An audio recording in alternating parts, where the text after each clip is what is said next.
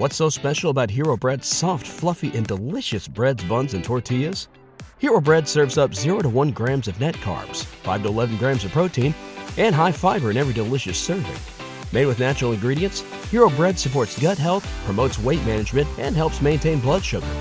Hero also drops other limited edition ultra-low net carb goodies like rich, flaky croissants and buttery brioche slider rolls. Head to hero.co to shop today. You like the Just Baseball Show and want to make your own? Let me tell you about Anchor. It's free. There's a creation tool that allows you to record and edit your podcast right from your phone or computer. Now you can even add any song from Spotify directly to your episodes. The possibilities are endless for what you can create, whether it's music analysis, your own radio show, or something the world's never seen before. Anchor will distribute your podcast for you so it can be heard on Spotify, Apple Podcasts, and much more. You can make money from your podcast with no minimum listenership. It's everything you need to make a podcast in one place. So download the free Anchor app or go to anchor.fm to get started.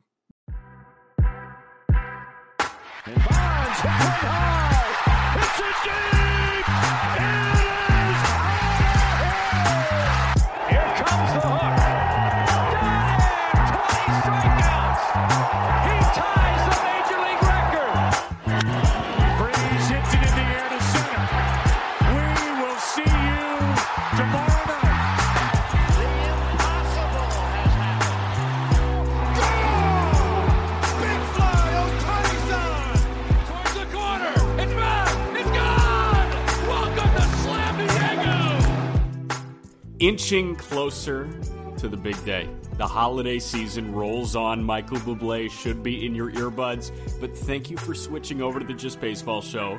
Jack McMullen, Peter Apple, walking you through the first ballot Hall of Fame ballot appearers. I'm not going to say the first ballot Hall of Famers because there might be one or two here. You might have one of them, but we've got guys. We're going to continue to roll through the ballot, give them their love, give them their 10 seconds of fame, and then tell you why they're not Hall of Famers. But first and foremost, Peter Apple, how you doing? Doing pretty well. Had a tough Sunday. Went 1-3. Just looked like a freaking idiot in the NFL. But we look forward to Monday. We look forward to the rest of the week because we do this every single week, and there's ups and there's downs and there's peaks and there's valleys, and we get over it, and we're better than that. But we're still in a lockout. We're still in a lockout, and that's what I thought you were saying when you said we're going towards the big day that we're finally out of the lockout.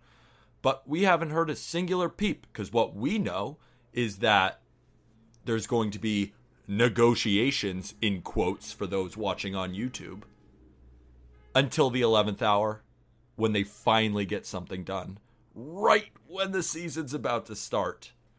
But until then, it's a whole lot of nothing, it seems like. How about this, though? On Monday, apparently the Verlander deal went final. Like, Cheers. I don't know how that's finalized. Me neither. I don't get it. What contractual loophole did they slide their way through to negotiate and finalize a deal during the lockout? It doesn't make any sense. You want to hear another loophole that I quite don't understand that my dad actually asked? And it was great. Yeah. If you guys heard the Thanksgiving episode, me and my dad were able to talk advanced stats and we were able to talk Yankees. He's a big baseball mind. And he actually had a great question. You know how minor leaguers and the major league teams and a lot of the people with inside the front office, they're not allowed to communicate? Yeah. Like even between organizations? What about if you're family in another organization? Can the MLB not let you get together for the holidays? Shut up. It was a good question. I'm like, what?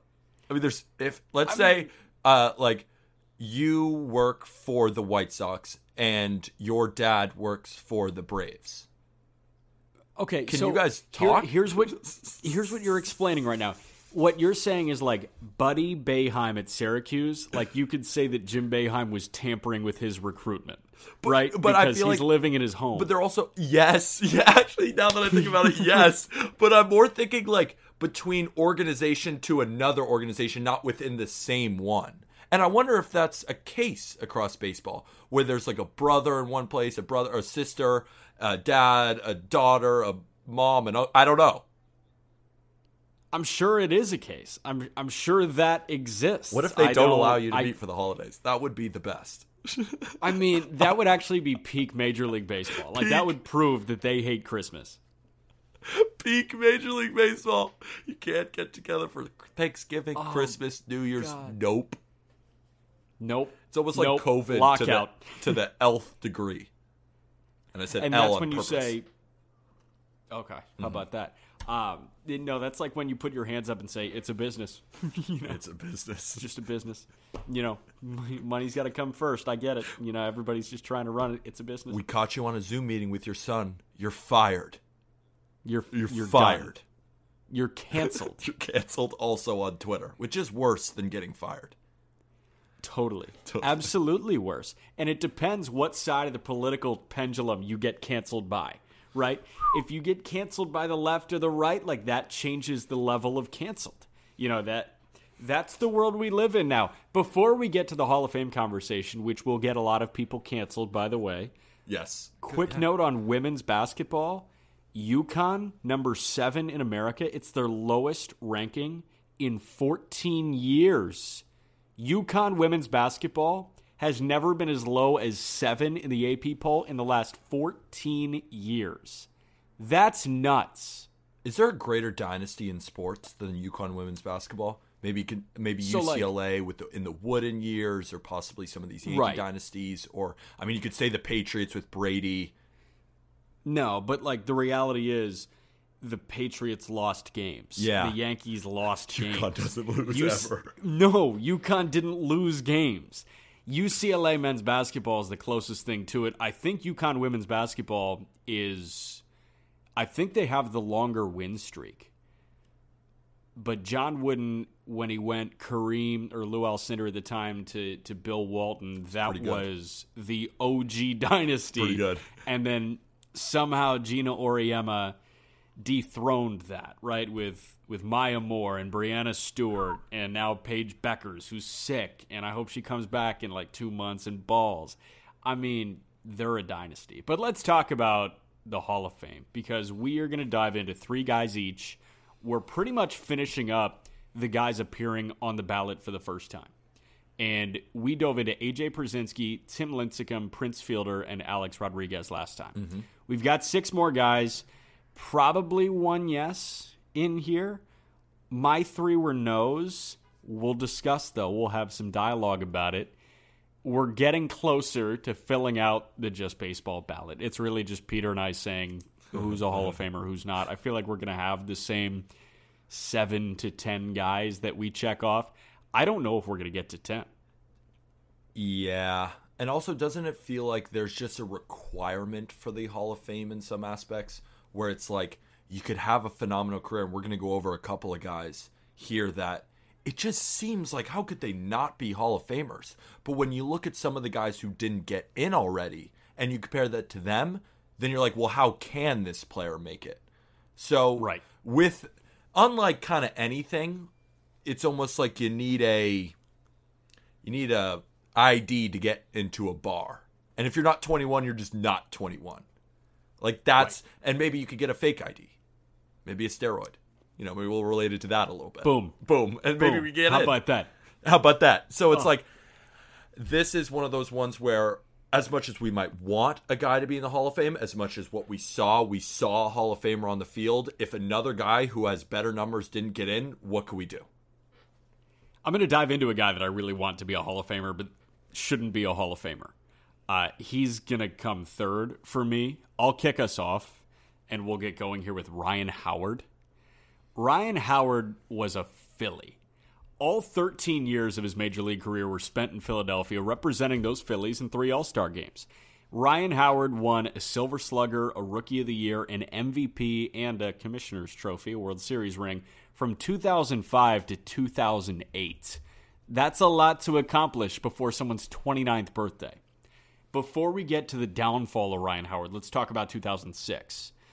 Fresh off his Rookie of the Year, he hit .313 with a .425 OBP, an OPS just shy of 1,100, and he led the league with 58 homers and 149 driven in. After the MVP year in 06, he finished 5th in MVP voting in 07, 2nd in his World Series season in 08, and 3rd in MVP voting in 09. However, That 2006 season, along with two others that I just mentioned, one of just 3 full seasons in his 13-year career where he had an OPS over 900. So it only came in spurts, the dominance. And he fell off quickly. After he turned 30, he hit over 230 twice. His strikeout rate rose north of 30%. He burned out. The strikeouts piled up. He led the league in punch-outs, time and time again. He was a negative WAR player in 4 of his last 5 seasons. So Ryan Howard finished his career with 382 bombs and 6 shy of 1,200 RBIs. But a career WAR under 15 in just 13 years would never, ever cut it. Ryan Howard is one of the best mistake hitters in recent memory. But there's not a world that exists where he's a Hall of Famer. You said 15 WAR? Yeah, you can't get in with 15 WAR. I mean, what do you... Mike Trout puts up 9 WAR seasons. He'll get there in 2 years. We just can't. I'm sorry. But right. I feel like also the story about Ryan Howard is that Ryan Howard was so electric because he just hit the ball harder and farther than pretty much everybody else in his era. At least at his peak, he was the premier power bat. And something I'm just looking at is Savant right now. Even when he was falling off, when he would hit a ball, it remained electric even into 2016, his final year. He finished in the 95th percentile of hard hit rate and 94th percentile of average exit velocity and 93rd percentile in expected slugging in his last year where he hit 196 and a 710 OPS. So even when I'm telling you, he'd hit the ball hard. I'm telling you, Ryan Howard was the best mistake hitter I've ever seen. If you missed with a fastball, it's a really good way right? to put it. If you missed with a fastball, he was kind of the origin of the mistake hitter. Adam Dunn was a mistake hitter too, but he would miss dead red fastball. Right, Jim Thome, same thing. And Tome's a Hall of Famer. He hit over 600 out. He's pretty good. Ryan Howard didn't hit over 600 out. He hit over 350 out. But Ryan Howard, it's not enough. But in the mid-2000s, if a pitcher threw a fastball and he said, oh shit, as the ball was leaving his hand, it was going 430 feet. And that's what Ryan Howard was the best at. If you do that 500 times, you're a Hall of Famer. But he only did it 300 and... How many times did I say? 382. Yeah, 382 home runs, 1,194 RBIs, 258, 343, 515 with a total of an 859 OPS. Sorry. Hall of Very Good. Hall of Very Good, and a very good player, and someone who should be, remembered for a very long time in our game. No doubt about it. 100%. So I'll break into another Phillies legend, Jimmy Rollins. Jimmy Rollins really is the definition of Hall of Very Good. This is a guy who at his peak in 2007, he hit 30 home runs, stole 41 bags, hit 38 doubles, hit 20 triples, and hit almost 300 while playing well above average defense at the most premium position. Jack, did you know that was only the 4th time in Major League history that a player has hit at least 20 home runs, 20 doubles, 20 triples, and 20 stolen bases? The other 3 players were Curtis Granderson, Willie Mays, and Frank Schultz in 1911. He was a 3-time All-Star, a 4-time Gold Glove Award winner, and a World Series champion.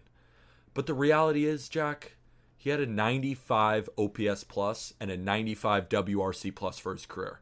He's behind Carl Crawford in total steals and has a 49.4 career WAR where the low end starts at 50.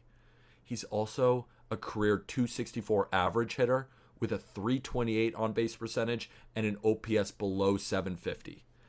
But I do see him staying on the ballot, but I just don't think he'll end up making the Hall of Fame, but we'll always remember him as a champion and a fantastic all-around player. So I'm looking at the headshots here on Baseball Reference of the top guys in terms of WAR in Phillies history. And the only guy that doesn't look like he was born during the War of 1812 is Mike Schmidt and Chase Utley ahead of Jimmy Rollins. Rollins is 9th in Phillies history with 47 career WAR. Utley is 4th with 62. Mike Schmidt obviously leads the way with 107. You've got Robin Roberts, too. No, not the news anchor. Steve Carlton is up there, legend. But then you get to the black and white photos.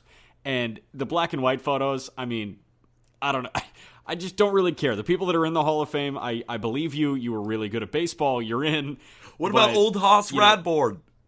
Old Hoss, yeah, exactly. You know what? His 800 innings that he threw in a 2-month span, good for old Hoss. Also, we're calling him Old Hoss, but even his name is written as O-L apostrophe, like Ol Hoss, not old Hoss. I don't know that it's got to be an abbreviation for old, but old. But he goes by Ol in the Gothic font. It's more to in the Gothic. It's more to invoke emotion in your Ol Hoss Radbourn. Amen. No, so Jimmy Rollins, I mean, he is one of the best modern Phillies. And when you think Phillies, if you play the first name to pop into your mind game, if you showed me a Phillies logo, Jimmy Rollins could be that guy for a lot of people. I think for me, honestly, it might be Ryan Howard, to be totally honest. It could be Chase Utley for many. It could also be Doc Halladay for what he did in a Phillies uniform. But for a lot of people, I think it could be Jimmy Rollins. And also, Jimmy Rollins is a part of, you mentioned him before, Chase Utley. It's one of the greatest shortstop second base tandems in the history of baseball in terms of career WAR. Oh, yeah. These guys were unreal for, it seemed like more than a decade of just consistent, hard-nosed baseball. Was Chase Utley that well-liked? Maybe not, but I know Jimmy Rollins was. So it's not like he's got any off-the-field problems. I just don't think he was a good enough hitter. And Jack, what was crazy too, I was going through just every season in Jimmy Rollins' career. He never had above a 120 WRC plus once. Not one time. Even in the year, he hit, even in that 2007 year, where he hit 30 home runs, 41 double, just all that. 119 WRC plus, because WRC plus, you got to walk.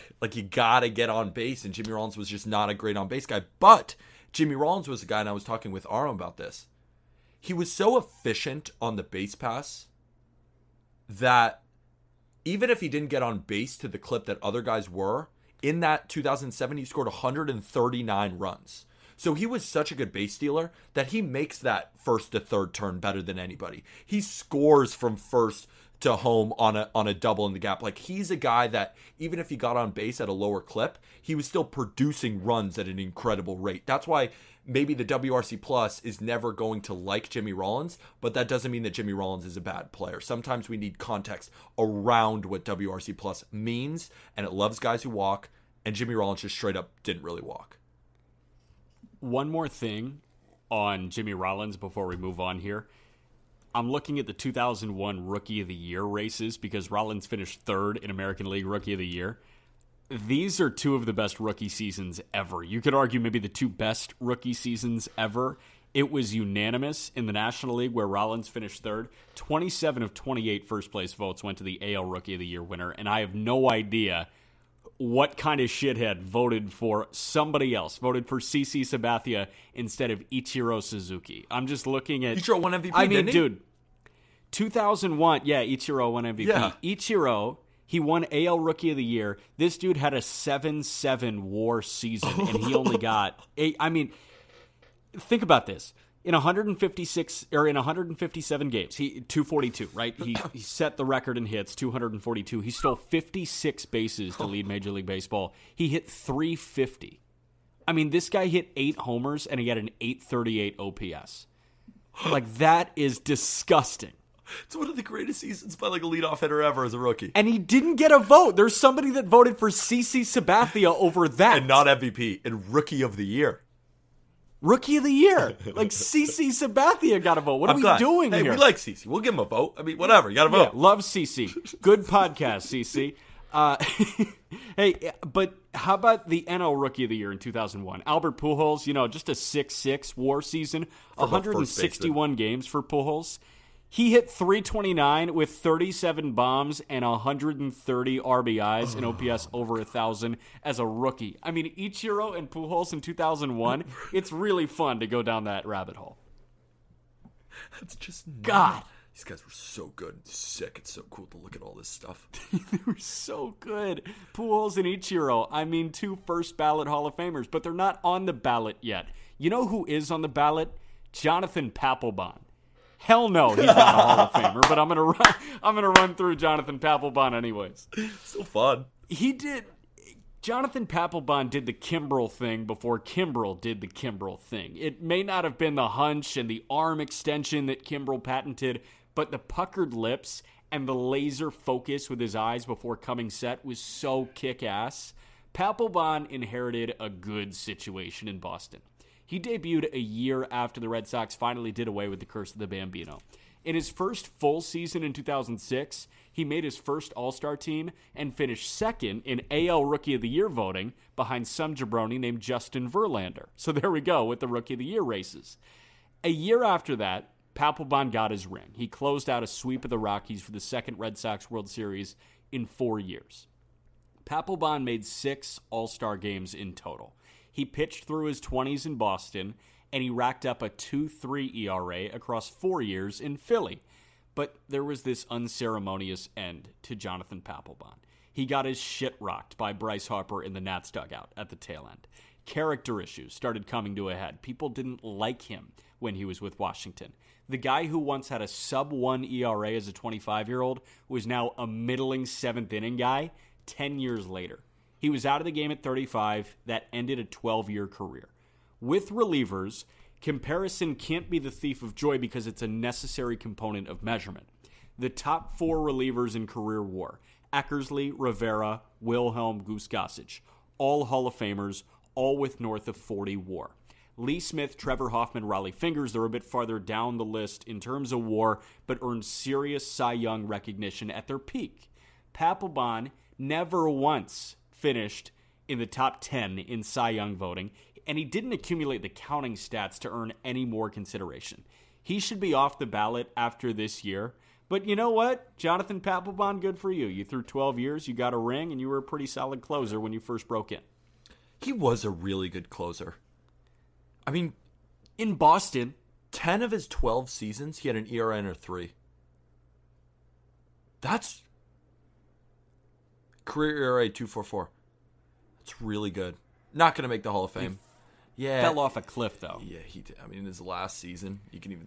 I mean, just his stuff fell off a cliff. We got 14th percentile in fastball spin. You know, fastball velocity, wasn't even throwing hard. 32nd percentile. He's got a 1.46. He just... And it was quick, too. It's like... It was super quick. I mean, in 2014, he has a 2.04 ERA, 39 saves. Then ends 2015, 3.04, and then 4.37. Then he just doesn't pitch again. Like, it just... But it's funny. Looking at him, he's another guy that maybe with 5 more seasons, he compiles a bunch of saves and is, like, known. But with the information we're presented, with the fact that Jonathan Papelbon, again, not very well liked by a lot of people in a lot of different circles, that matters in voting. Yeah, just wait till we get to Schilling. Yeah, like, that's... He's not going to make it, but agreed. He was... I mean, I remember, like, Jonathan Papelbon has always just been a looming presence of you don't really want to face him in the 9th. Probably for you. You think Absolutely. mid-20s Papelbon. You think when he's got the turtleneck on in October and his lips are turning white because he's puckering them so strongly. I mean, he is hyper intense. He was Kimbrel before Kimbrel was Kimbrel. Yep. Like, he was that guy where he came on and he said, I'm going to kick your ass right now. And he did when he was in his mid-20s in Boston. But the thing is, in this day and age, and for Hall of Fame relievers, they throw until they're in their late 30s. And they're really successful until they're in their late 30s. Papelbon was not that. His Hall of Fame resume ended at like age 31, 32, and that's not long enough. And he was never overly dominant. You know, you think guys that aren't Hall of Famers, but were overly dominant relievers. Zach Britton was getting Cy Young love. Eric Gagne was getting Cy Young love. You know, K-Rod, he was getting Cy Young love. Papelbon never got that. So he was always really, really good, borderline great, but he was not, you're the best and there's zero question. Because Mo was also at the peak of his powers. I was also talking with Arm today. Is Mariano Rivera's cutter the greatest pitch in the history of baseball? Yes, because everybody knew it was coming and nobody could hit it for 20 years. I was watching some just YouTube videos on it today. It doesn't even move that much. But when I'm watching it, you could just tell the hitter is in it to the last second and immediately is like, oh, whoa, flinches. Because I think his cutter must have been so straight until the last second, then just bit. It wasn't like a sweeping or almost a slider. It was a straight four seam, then a dip right into the barrel of a lefty. It's really incredible to watch some of the best hitters of all time flinch, because you don't see guys flinch consistently on one pitch when they know it's coming. Yeah, I'd say the two best pitches of all time are Mariano Rivera's cutter and Cesar Valdez's changeup. The ultimate fade. The ultimate fade.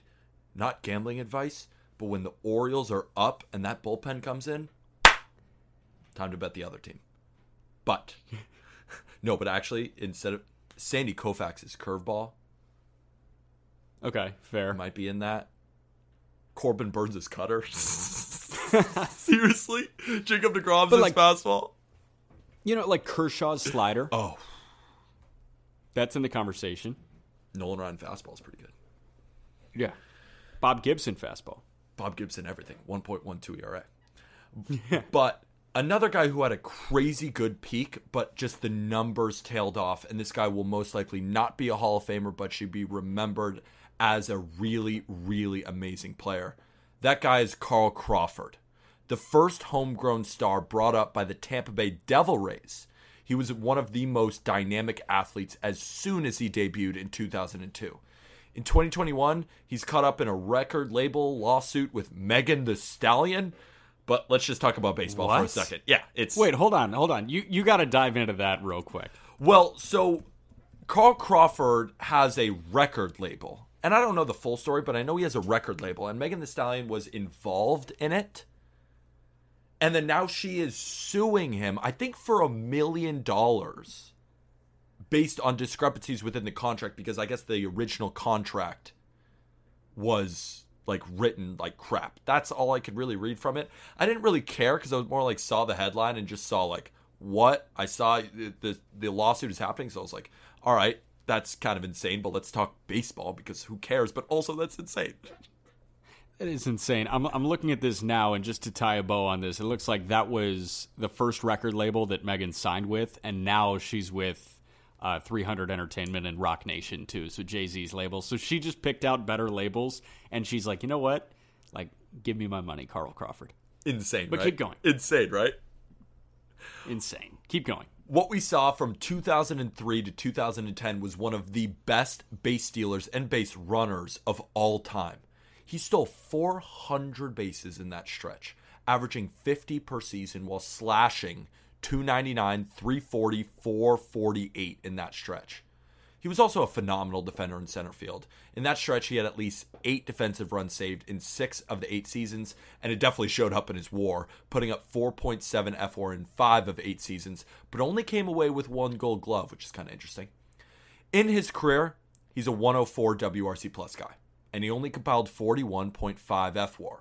Both fall short of even the lowest performing Hall of Famers, and he retired at just 34. And from 2011 to 2016, he played an average of 70 games per season as injuries derailed his career. But nonetheless, we will never forget the excitement that Crawford brought to the game.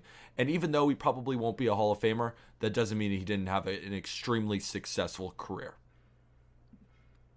Carl Crawford had this brand of baseball that was only going to be good in his late 20s, max early 30s. I mean, mid-20s too, but it was a brand of baseball with an expiration date, and I think everybody knew that when they were watching.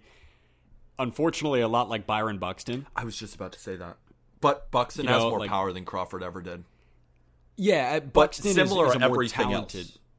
Else. Yeah. Buxton is a more talented baseball player than Carl Crawford, but I mean, Carl Crawford, you could say, is like Buxton light in terms of talent. But when you watch Byron Buxton, you have that feeling like, oh my God, this is so fun, but it's not going to last past age 32.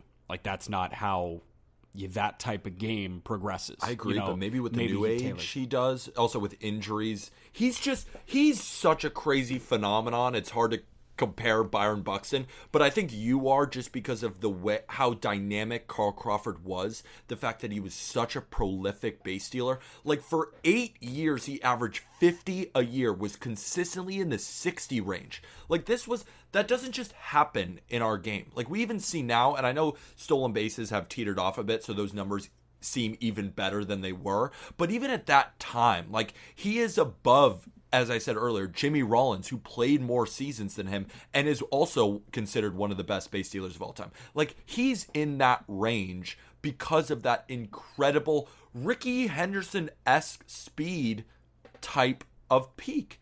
And it's remarkable to look back at his seasons in that stretch.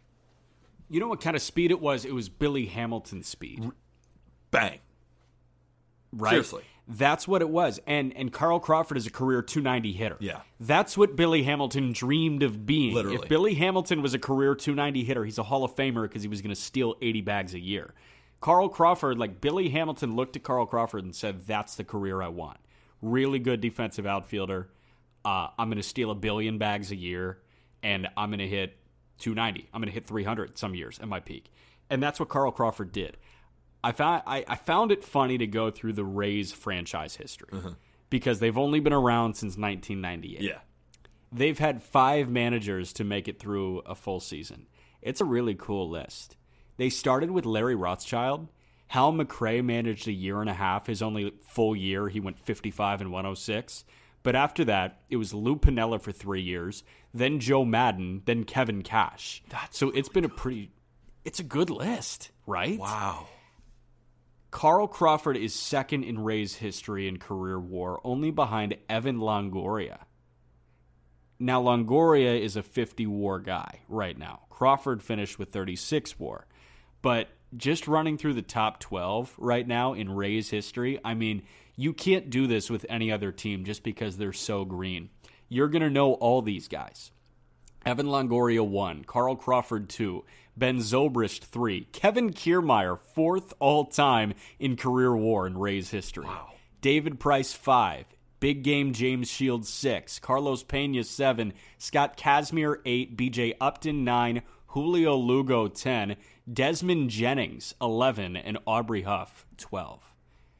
Aubrey Huff. That's a fun game to play. Aubrey Huff is such a good name when you're playing that remember this guy, like, sports game with your friends when you're just yelling out random obscure sports names. Aubrey Huff, what a name.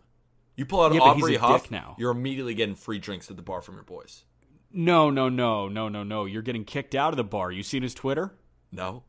I didn't even know he had a Twitter. Aubrey Huff sucks as a person. He sucks as a person so bad. I had no idea. Yeah, Aubrey Huff. Terrible guy. But that just no shows way. you, like, is he terrible? Come on. Yes, Aubrey Huff is a horrible person. How can he be a horrible guy? What is he even doing? What do you mean? No, I straight up don't know. I'm Huff. coming at you like, what could he be doing that makes him horrible? Okay, you ready?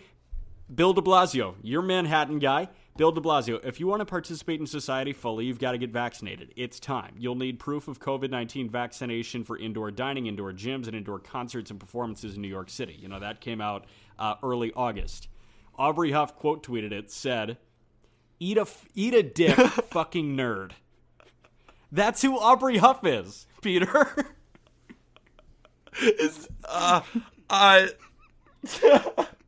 Maybe a strong way of wording it. Maybe a strong way of wording it, but like, I'm not going to call him a bad dude because of his Twitter. Come on, I gotta be. I'm not going to go on record and call him a terrible dude just because he posts that on Twitter. There's no way. No, I'm not. No, that's not enough. Come on, you've never met him. We don't know. We're not a podcast that calls out people. We kind of have sometimes, but come on. Yeah. Okay, you know what? We can agree to disagree on Aubrey Huff here. Let's get back to Carl Crawford, though. Wait, because but Crawford, just before we get back to Carl Crawford, I think it's important because we've been citing different WAR numbers at times. So this is the difference in the WAR we've been using because we've been citing two different. One is B-WAR, which is baseball reference, and primarily when we just say WAR, we're talking about baseball reference WAR. Whenever I say F-WAR, that means Fangraphs WAR, and they calculate it a little bit differently, but I feel like it's just best to kind of average them, because how Baseball Reference uses their WAR, it's mostly based on the defensive metrics that they use, because Baseball Reference uses defensive runs saved, while Fangraphs uses UZR, which is ultimate zone rating. Personally, I kind of like DRS better, and I don't really use UZR that much, but I primarily think Fangraphs just has better stats in general. That's where WRC Plus comes from. So I just kind of use both, and I like to cite both, but there are discrepancies between the two, and I think it's best to combine them, but overall you just look at both and you kind of make a decision yourself. Yeah. Welcome to the stat nerd conversation here. Yeah. For me, when I'm looking at somebody historically, I just go to Baseball Reference. I don't really go to Fangraphs. When I'm looking at, things, when I want to go seek advanced metrics, I go to Fangraphs. That's how I work. Or Baseball Savant. It makes a ton of sense. And yeah. I think just for anyone saying Jack just said he had 36 WAR for Carl Crawford, but on Fangraphs he's at 44. That's because in defensive run saved, Carl Crawford was really strong, and UZR not as much. Yeah, but the thing is, right. But the thing is, he's a good defender. We know he's a good defender, so right. we don't have to I don't know what we're talking about here. And the thing is, relative to the other people that we are comparing him to, how we look at it, how we contextualize his WAR, we're doing it on the same side. We're using the same WAR to compare him to others. So if I'm looking at Baseball Reference, he's gonna be chances are, worse than a certain outfielder on Baseball Reference and Fangraphs when you look at WAR and F4. So that's that, and that's Carl Crawford. I'm gonna wrap up with Jake Peavy, and let me just say that 12-year-old Jack met Jake Peavy in the Hilton lobby just beyond the left field wall of Camden Yards, and Peavy stuck around to talk for north of 5 minutes. He introduced himself to me and said, "Hey, I'm Jake." Dude, I'm about to piss my pants. I know your name is Jake. He could not be a nicer guy. I know he got into a really bad financial bind a couple years back, but I hope he's doing well. The nicest athlete I've ever encountered. And in baseball circles, I've heard he's as stand-up a guy as they come. Jake Peavy debuted with the Padres as a 21-year-old in 2002, and he was immediately thrown into the fire. He started 17 games as a 21-year-old at the big league level. 2 years later, as a 23-year-old, Peavy got himself an ERA crown. A year after that, he led the NL in strikeouts and garnered his first All-Star nod. And then 2007 came. The pitching triple crown is when you lead your respective league in wins, ERA, and strikeouts. 3 NL pitchers have accomplished the feat since the turn of the millennium, since 2000. Randy Johnson in 2002, Clayton Kershaw in 2011, and Jake Peavy's 2007 season. Peavy had a 2.54 ERA.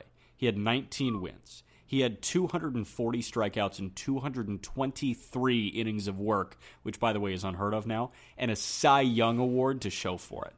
After that 2007 season, he made this Kevin Love type switch. He was getting his in San Diego, right? He was doing 20-20 nights. But then he made the move to being a middling piece on a contender. His age 32 and 33 seasons exemplify that. In 2013, deadline move. White Sox dealt him to Boston, and he won his first World Series ring. 2014, deadline move. Red Sox dealt him to San Francisco. He won his second ring in as many years. Jake Peavy finished a 15-year career spanning 4 cities with 152 wins, nearly 2,400 innings, over 2,200 strikeouts, and a career ERA of 3.63. I want to give him my sentimental vote, but 37 career WAR says otherwise. It's a no from me, unfortunately. I think he should remain on the ballot for a couple of years, though. I agree. He was the best pitcher in the league at one point. That matters. Kind of similar to Lincecum, but he had a better career than Lincecum did. Longer. That matters. Better, longer. And I really liked when you mentioned Kevin Love, because it is kind of exactly like that. But interestingly enough, Kevin Love may be a Hall of Famer. Maybe. But Jake Peavy, I mean, even in 2004 and 2005, he was fucking so good. Yeah. 2.88 ERA in 2005, 2.27 in 2004. Over 200 strikeouts and over 200 innings. And he's really a young low whip at 104. Yeah. I mean, when he's like 227, he's like 24 years old. Yeah, like he was electric when he came up. God, I mean, he was good for a very long time. But then you see the back half of his career. Oh, what the hell? What is that season? 2014? Yeah. That it's a split season. But Yeah, I was like, yeah, with the Giants when he went back in 2014, 2.17 ERA and 78 innings. I was but like, then he also is had that like a season? 4 Yeah, ERA. but then he went 1-9 with a 4.72 ERA and 124 innings with the Red Sox that year. Yeah. But even at 3.58 in 110 innings in 2015, like he wasn't a guy who I think just because we've been looking at a lot of dudes who have just kind of fell off immediately, and that's what kept them. We've been talking about a lot of guys with crazy good peaks and then just hit a wall. Jake Peavy was kind of okay even in the latter half of his career. I wouldn't call him like terrible. Yeah, he fell off. Like let's go at like a 9 ERA. Like Peavy was just like a bit over 4. Yeah, Peavy was bad at the end though, but I just like his last season was not good. Yeah, but you see Peavy in that San Diego jersey, you're like, damn, you're a dude. He was a dude. That's what I'm saying. You know who was also a dude? Mark Teixeira might be a Hall of Famer. On the surface, it seems like Mark Teixeira should definitely be a Hall of Famer. He's a 3-time All-Star. He's a 5-time Gold Glover. He's a 2009 World Series champion. He hit 409 home runs, which is 5th all-time among switch hitters. And he has a career baseball reference WAR of 50.6. But there is one player that didn't make the Hall of Fame that I think we can reference. Fred McGriff was an incredible first baseman through the 80s and the 90s and into the early 2000s. But Fred McGriff had 2 more All-Star appearances, hit 82 more home runs, had a better batting average, 600 more hits, a better on-base percentage, a better WRC+, and a 52.6 WAR, which is 2 wins above Teixeira. And Fred McGriff is not currently a Hall of Famer. Teixeira will most likely not make the Hall, but he is regarded as one of the best first basemen in the 21st century due to his ability to hit with the best of them, but also be a fantastic defender at first base. And it should also be mentioned that his WAR on Fangraphs sits at 44.6, and the difference obviously again lies on the defensive side where Fangraphs uses UZR and Baseball Reference uses DRS in their evaluation. But numbers schmumbers. Remember the walk-off home run in Game 2 of the ALDS in 2009? He'll remain on the ballot because he was incredible and he's one of the greatest switch hitters we've ever seen.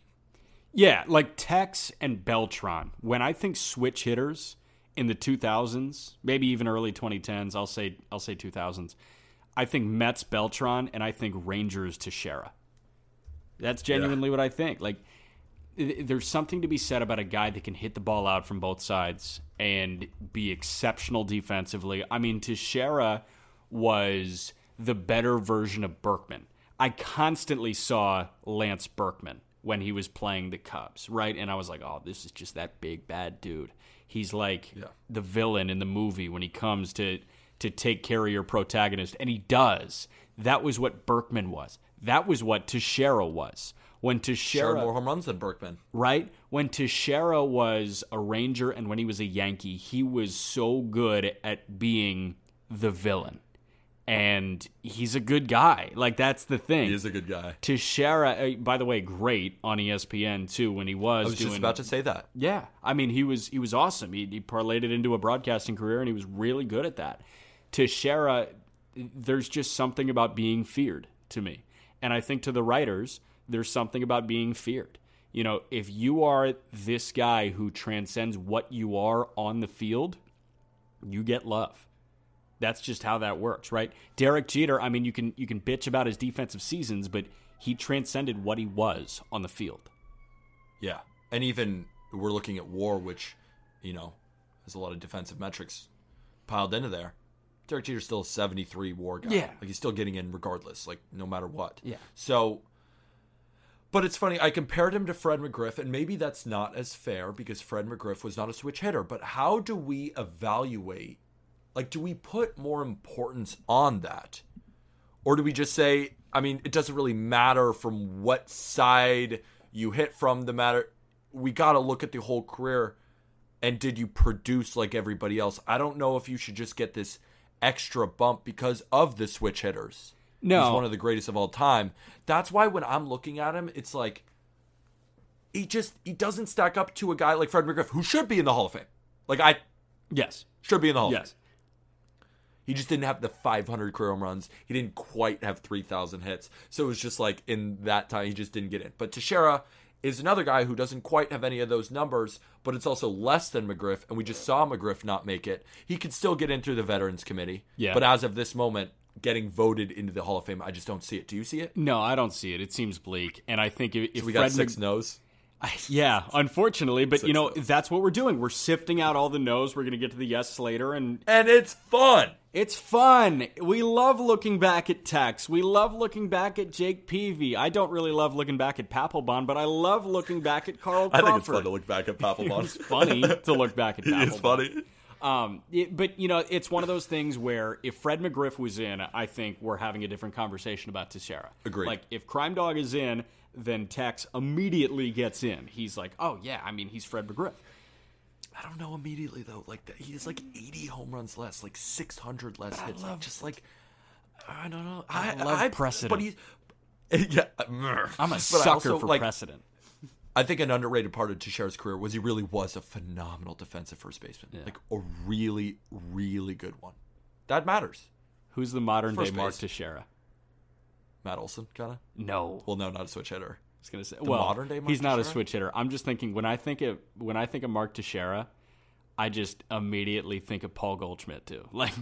Something about that, right? Thing is, now I almost said Matt Olson because Paul Goldschmidt has crazy speed. Yeah, he's stolen 20 bases. I feel like Goldschmidt, Teixeira was never the athlete that Goldschmidt is. Right. I feel like Olson makes sense because they're both power guys. They're both phenomenal defenders. Will Matt Olson ever be as good as Mark Teixeira? It remains to be seen. But that's what I thought of initially. But I like the Goldschmidt comp just because of the consistency and the fact that year in, year out, we got 30 home runs, 100 RBIs, 280. That's what Teixeira was. He's a career 268 hitter. Even in his dog days, in the good years, he was 280, 290, 300. He was a great hitter. I'm smiling because I'm thinking inevitable future Yankee Mark Teixeira. You knew that he was going to be a Yankee at some point when he was on the Rangers. You're comparing him to inevitable future Yankee Matt Olson right now. So that's a good way to end the podcast. That's a good way to end the podcast. That's all up for interpretation. Well, we know how we're interpreting it. He's Peter. I'm Jack. Every link you need is in the episode description. And thank you, everybody.